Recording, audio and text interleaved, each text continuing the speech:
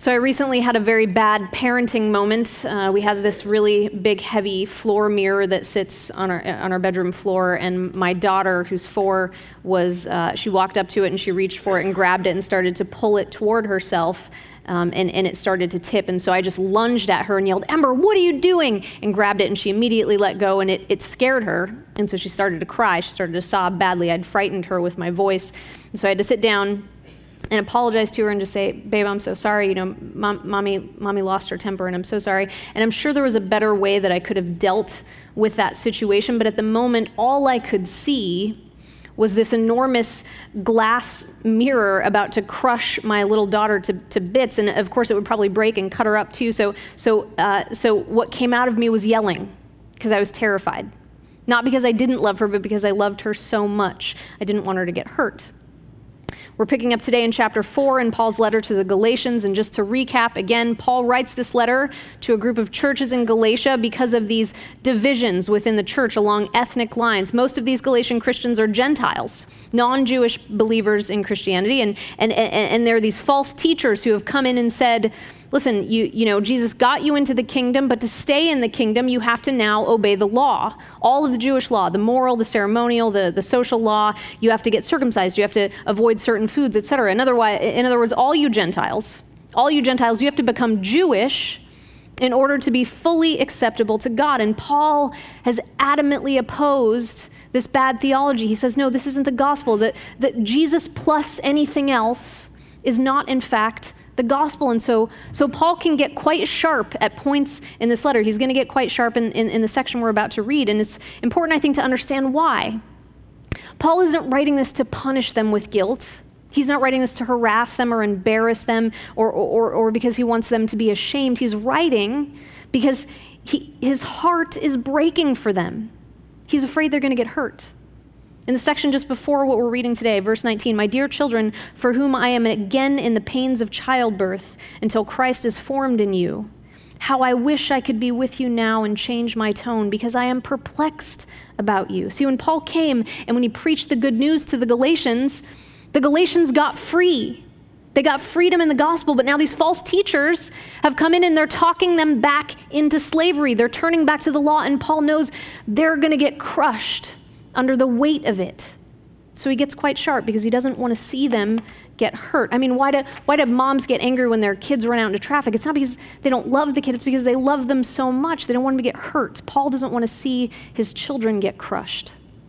So let's take a look at Paul's latest appeal. If you have your Bibles, we're looking at Galatians chapter 4, beginning in verse 21, or you can just listen as I read. "Tell me, you who want to be under the law, are you not aware of what the law says? For it is written that Abraham had 2 sons, one by the slave woman and the other by the free woman. His son by the slave woman was born according to the flesh, but his son by the free woman was born as a result of a divine promise." So first things first, to understand this passage, we have to, in some sense, understand Paul's audience. He keeps using this example of Abraham, right? This example of Abraham, because to these false teachers, being a child of Abraham was a very, very big deal. And the teachers are leveraging that Abrahamic parentage against these Gentile believers to make them turn back to the law. They're saying, look, we've been following the law for hundreds and hundreds of years. We've been doing the washing and the food and the circumcision. We're children of Abraham. The covenant was given to us, and you guys think you can just saunter into the kingdom of God without paying your dues? I don't think so. You better shape up. You better start to obey the law, because maybe then that will make up for you not really being children of Abraham, because of course we know that you're not. Being a child of Abraham was a big deal to them. And to help us understand why, I'm going to give you just a 2-minute Cliff's Notes version of the book of Genesis. I know that sounds boring. Hang in there with me, this will help. So, in the beginning, God created Adam and Eve and all of the beautiful creation which he gives to them, and the only stipulation was that they not do this one thing. But then the devil tempts them, and they do this one thing, and through that sin, suffering and death enter the world. And so they populate the earth with people, but people just have a terribly hard time living in harmony with God because they keep doing versions of this one thing, and it's separating them from God. So to help the people find their way back to him, God chooses Israel, that's Abraham's descendants through Isaac and Jacob. He chooses Israel to help lead the people back to God by acting as an example. Not because they were better than anybody, but because God wants to use them as an example, a display people, to demonstrate that living in covenant community with God leads to blessedness. So Israel's chosen, and God gives her a mission. Live lives that are set apart by holiness and love. That's their job. Live lives that are so attractive, so full of love, joy, peace, patience, kindness, that so different, right, from the dog-eat-dog world that they live in, that the rest of the world will look at them and they'll want to know the God that they live that way for. Israel, their job was to make people curious about God. And to help them do this, God says, here's my law. If you follow these guidelines, if you do all this stuff, it will ensure that you are set apart. It will ensure that you do look different from the rest of the world by the way you live and by the way that you love, and the rest of the world will see you and they'll want to know me. That's your job. Make the world curious about me. It's a terrible summary of the book of Genesis for you. So the Israelites, the physical descendants of Abraham, Isaac, and Jacob, had been God's chosen people for 1,1600 years, and the law, in many ways, was what set them apart as chosen. That's what it meant for them to be children of Abraham. It meant we are God's chosen people. We're the ones who are going to follow God's law. God is going to use us to bring about change in this terrible world and make it better. That's what it meant to them. And of course, hundreds of years of being the chosen ones is a hard identity to lay down, which is essentially what these Jewish teachers are being asked to do. Because now that Jesus has come, not just the Jews, but now the Gentiles, the ethnically not chosen ones, are now children of God. They're the people of God, and that would have been a hard thing for them to grasp. I think these teachers, they actually did believe that God loved the Gentiles, that God had chosen the Gentiles too, but they believed that the Jews were still just a little bit more chosen. Because we've been following the law for years, and didn't that mean something? I mean, didn't that get us some bonus points, some bonus chosenness? And it was hard to let go of. It's hard to let go of what was, even if what's coming is actually better. My daughter's going to be 5 in June, and this year she finally gave up almost all of the adorable baby talk that she used to use. For example, her first fruit was blueberries, and we stuck with blueberries for a while, so by the time we actually introduced strawberries, she called them straw blueberries. Mommy, can I have some straw blueberries? And we didn't correct it because it was adorable. I was real sad the day that she asked me for a strawberry for the first time. She also calls her toes pitties, and this is because, we called them piggy toes, and then that morphed, of course, into piggies, and then that morphed into pitties, and of course we didn't correct that either because it's adorable. And then a few weeks ago, I pick her up from daycare, and she is just in tears. And so I get her into the car, and I'm like, babe, what happened? And she goes, Mommy, at school, there was a boy, and he stomped on my toes, and it wasn't an accident, Mommy. He did it on purpose. He stomped my toes on purpose. And I said, what boy would dare tell you those are called toes? Those are called pitties, young lady. That's not what I said. But I wanted to, in my heart.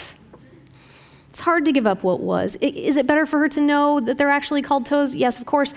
But I miss her itty-bitty pitties. They're adorable. It's hard to give up what was.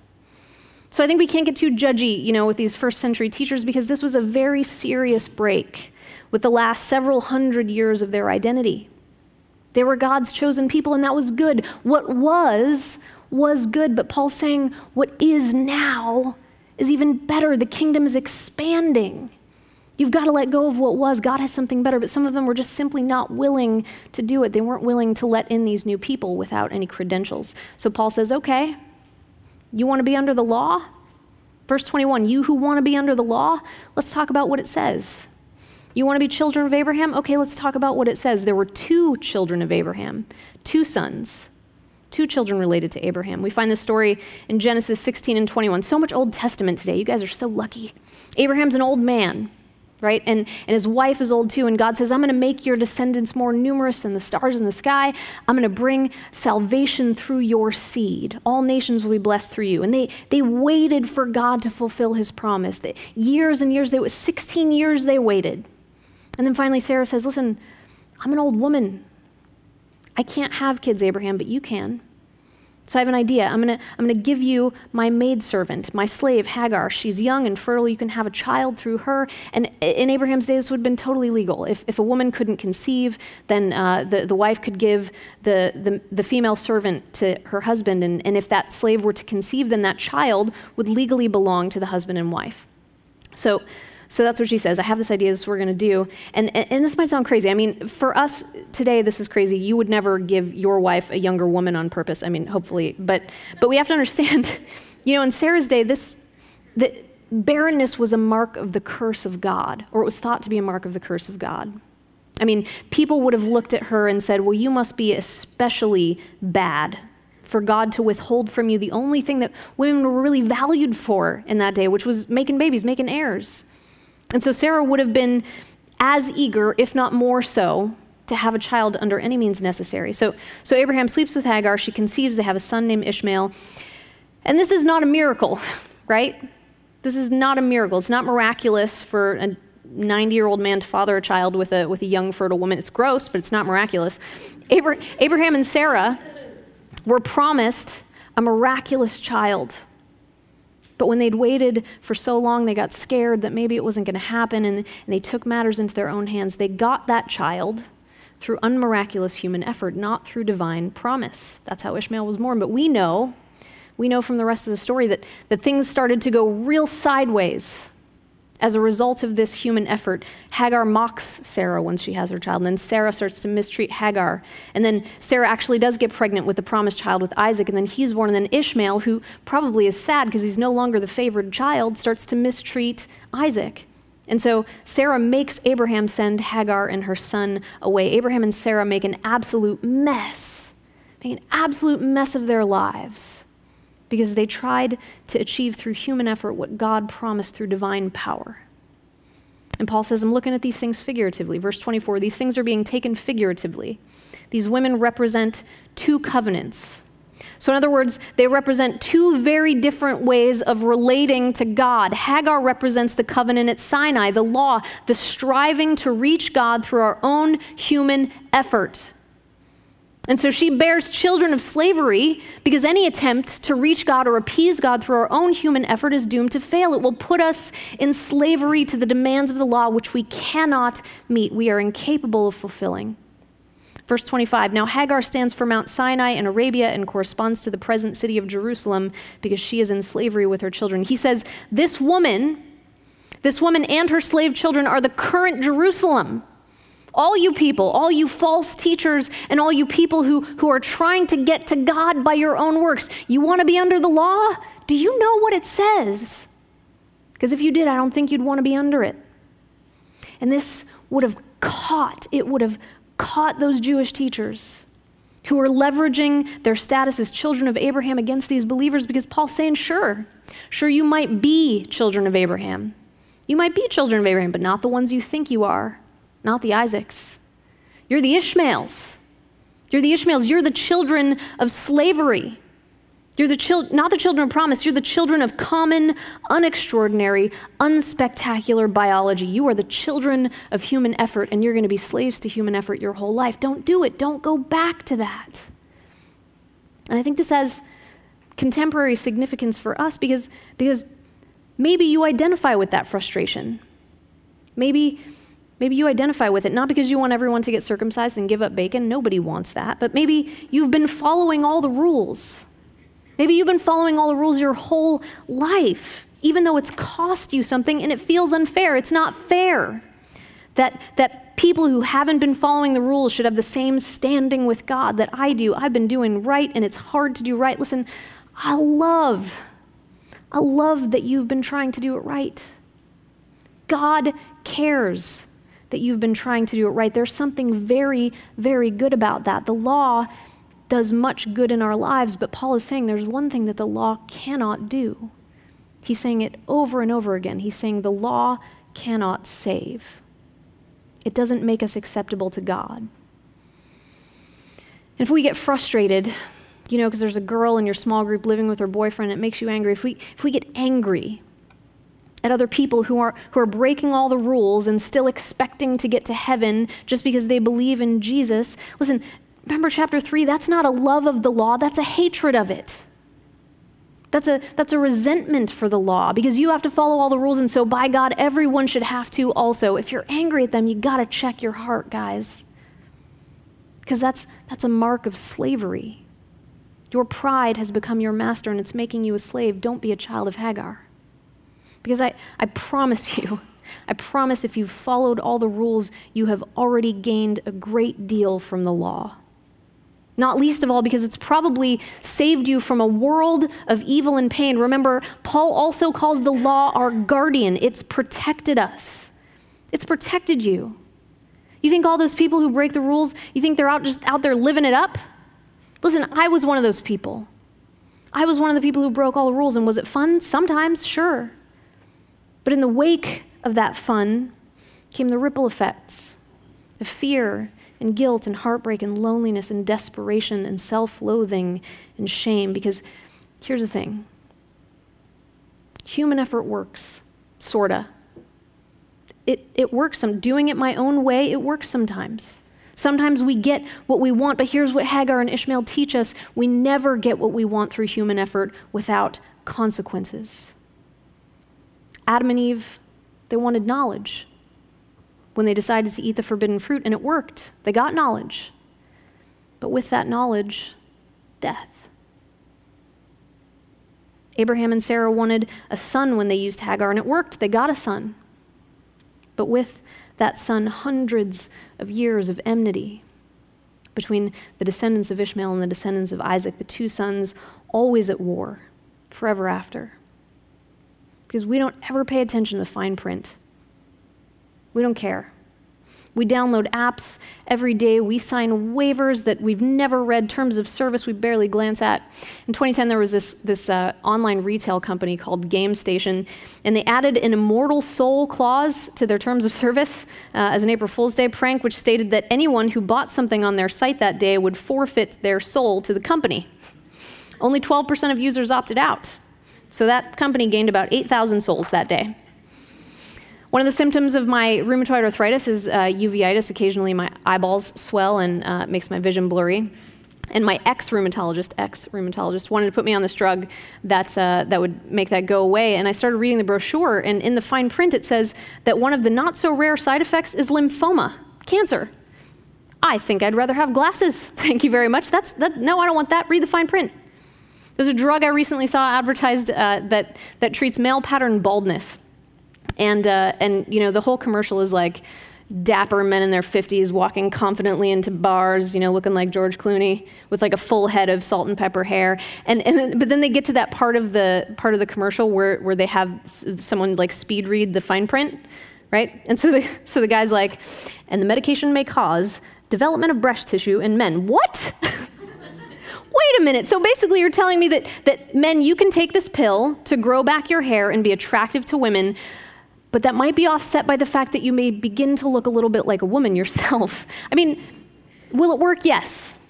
Yes, you'll grow hair. You might get what you want, but not without a little something extra that you didn't know was in the contract.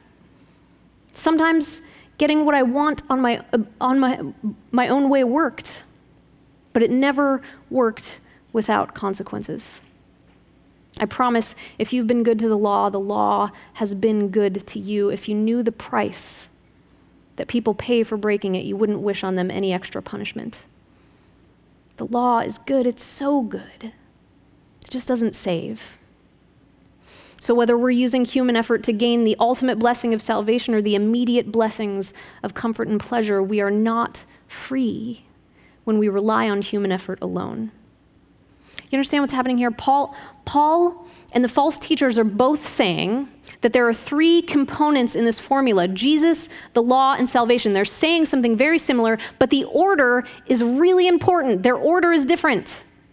The false teachers are saying Jesus plus obedience to the law equals salvation. If you get Jesus and you add obedience to the law, then you'll be saved. But Paul is saying, no, Jesus plus salvation equals obedience to the law.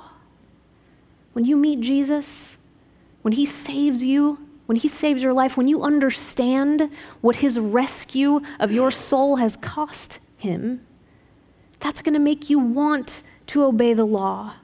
going to make you want to please him, not the other way around.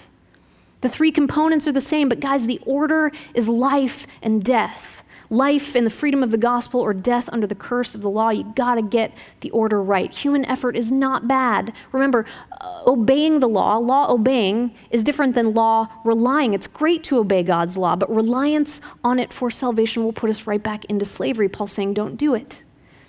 Human effort, human capability, human talent, none of these are bad, but all of these are a cheap substitute for divine power.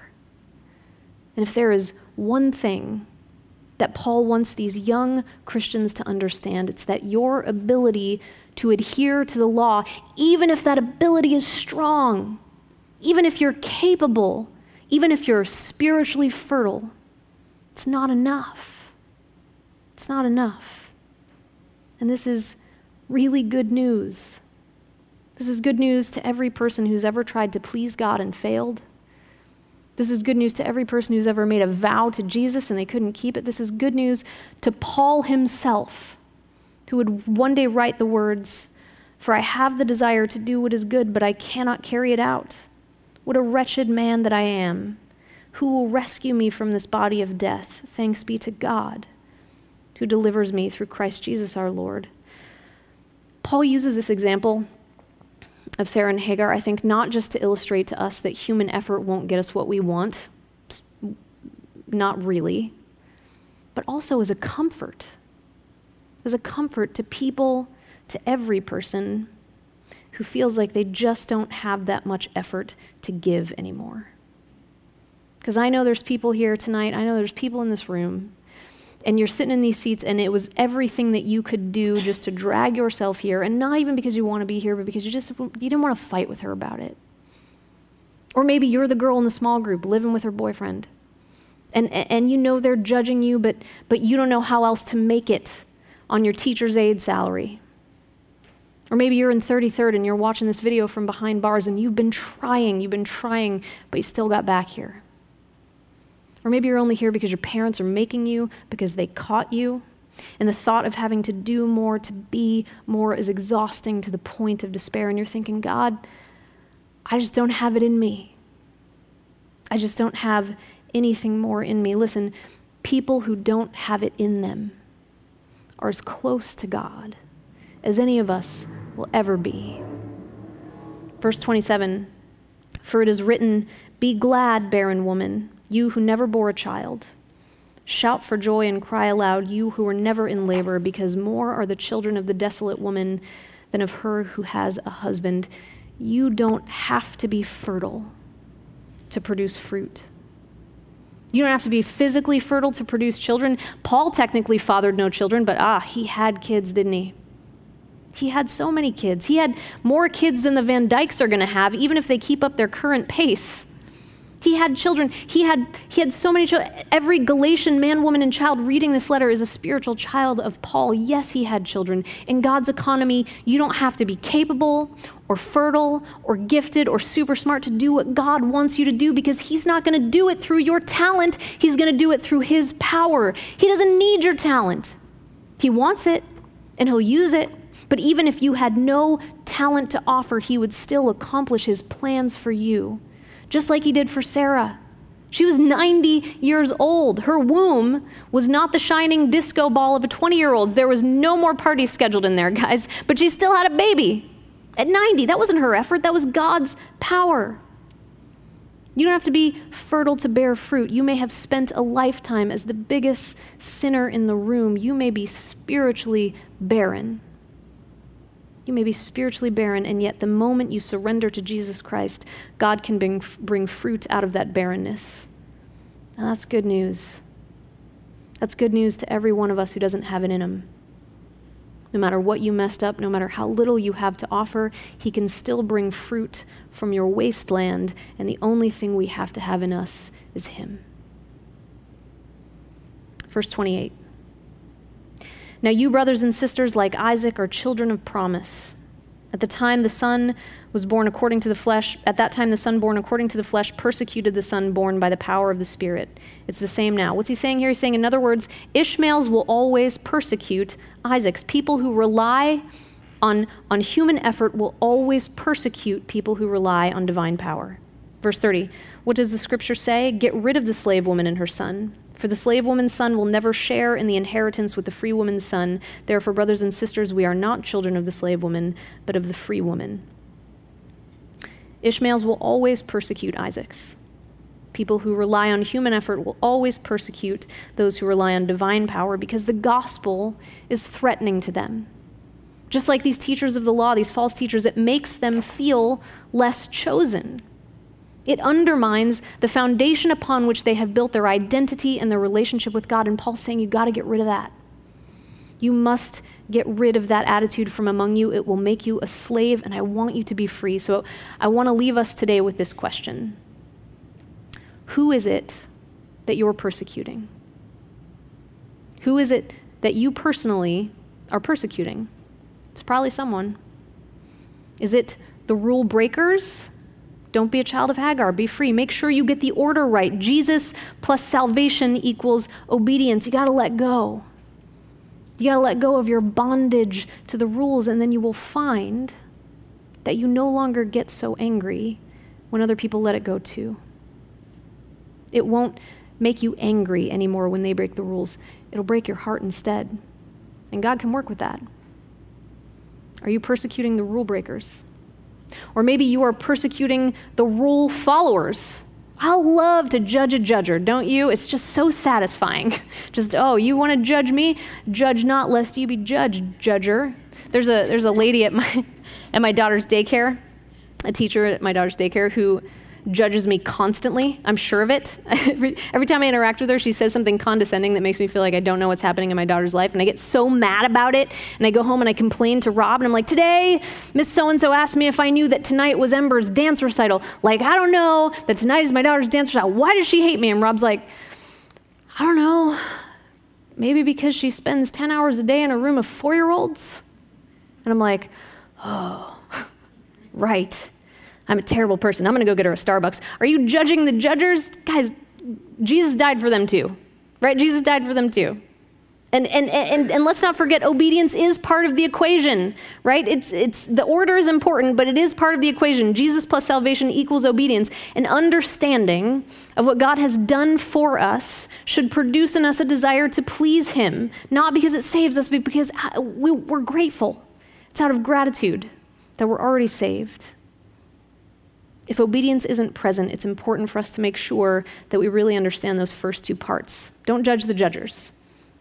Even if you do that, that will still make you a child of Hagar. Be free. Or could it be that it is yourself that you're persecuting?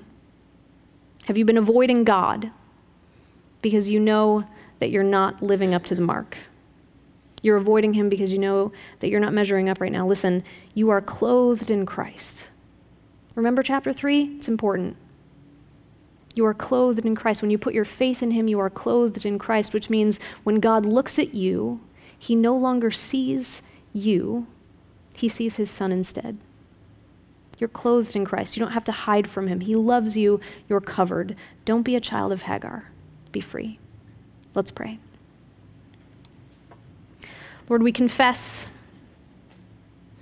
that we fall short of your mark, the law, the holiness that you demand of us. We confess that we've judged others for falling short of it too, even though we can't measure up ourselves. Lord, free us from the comparisons that we so often make to help ourselves feel more chosen. Give us the courage, Lord, to be children of freedom.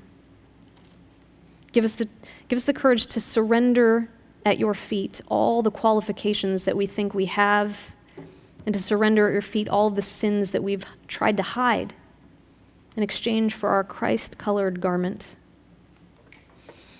Remind us that none of us stands so tall that we are above your grace, and none of us has stooped so low that we are beyond its reach. Thank you, Jesus, for making us children of God through your sacrifice. And we pray this in your precious and holy name. Amen.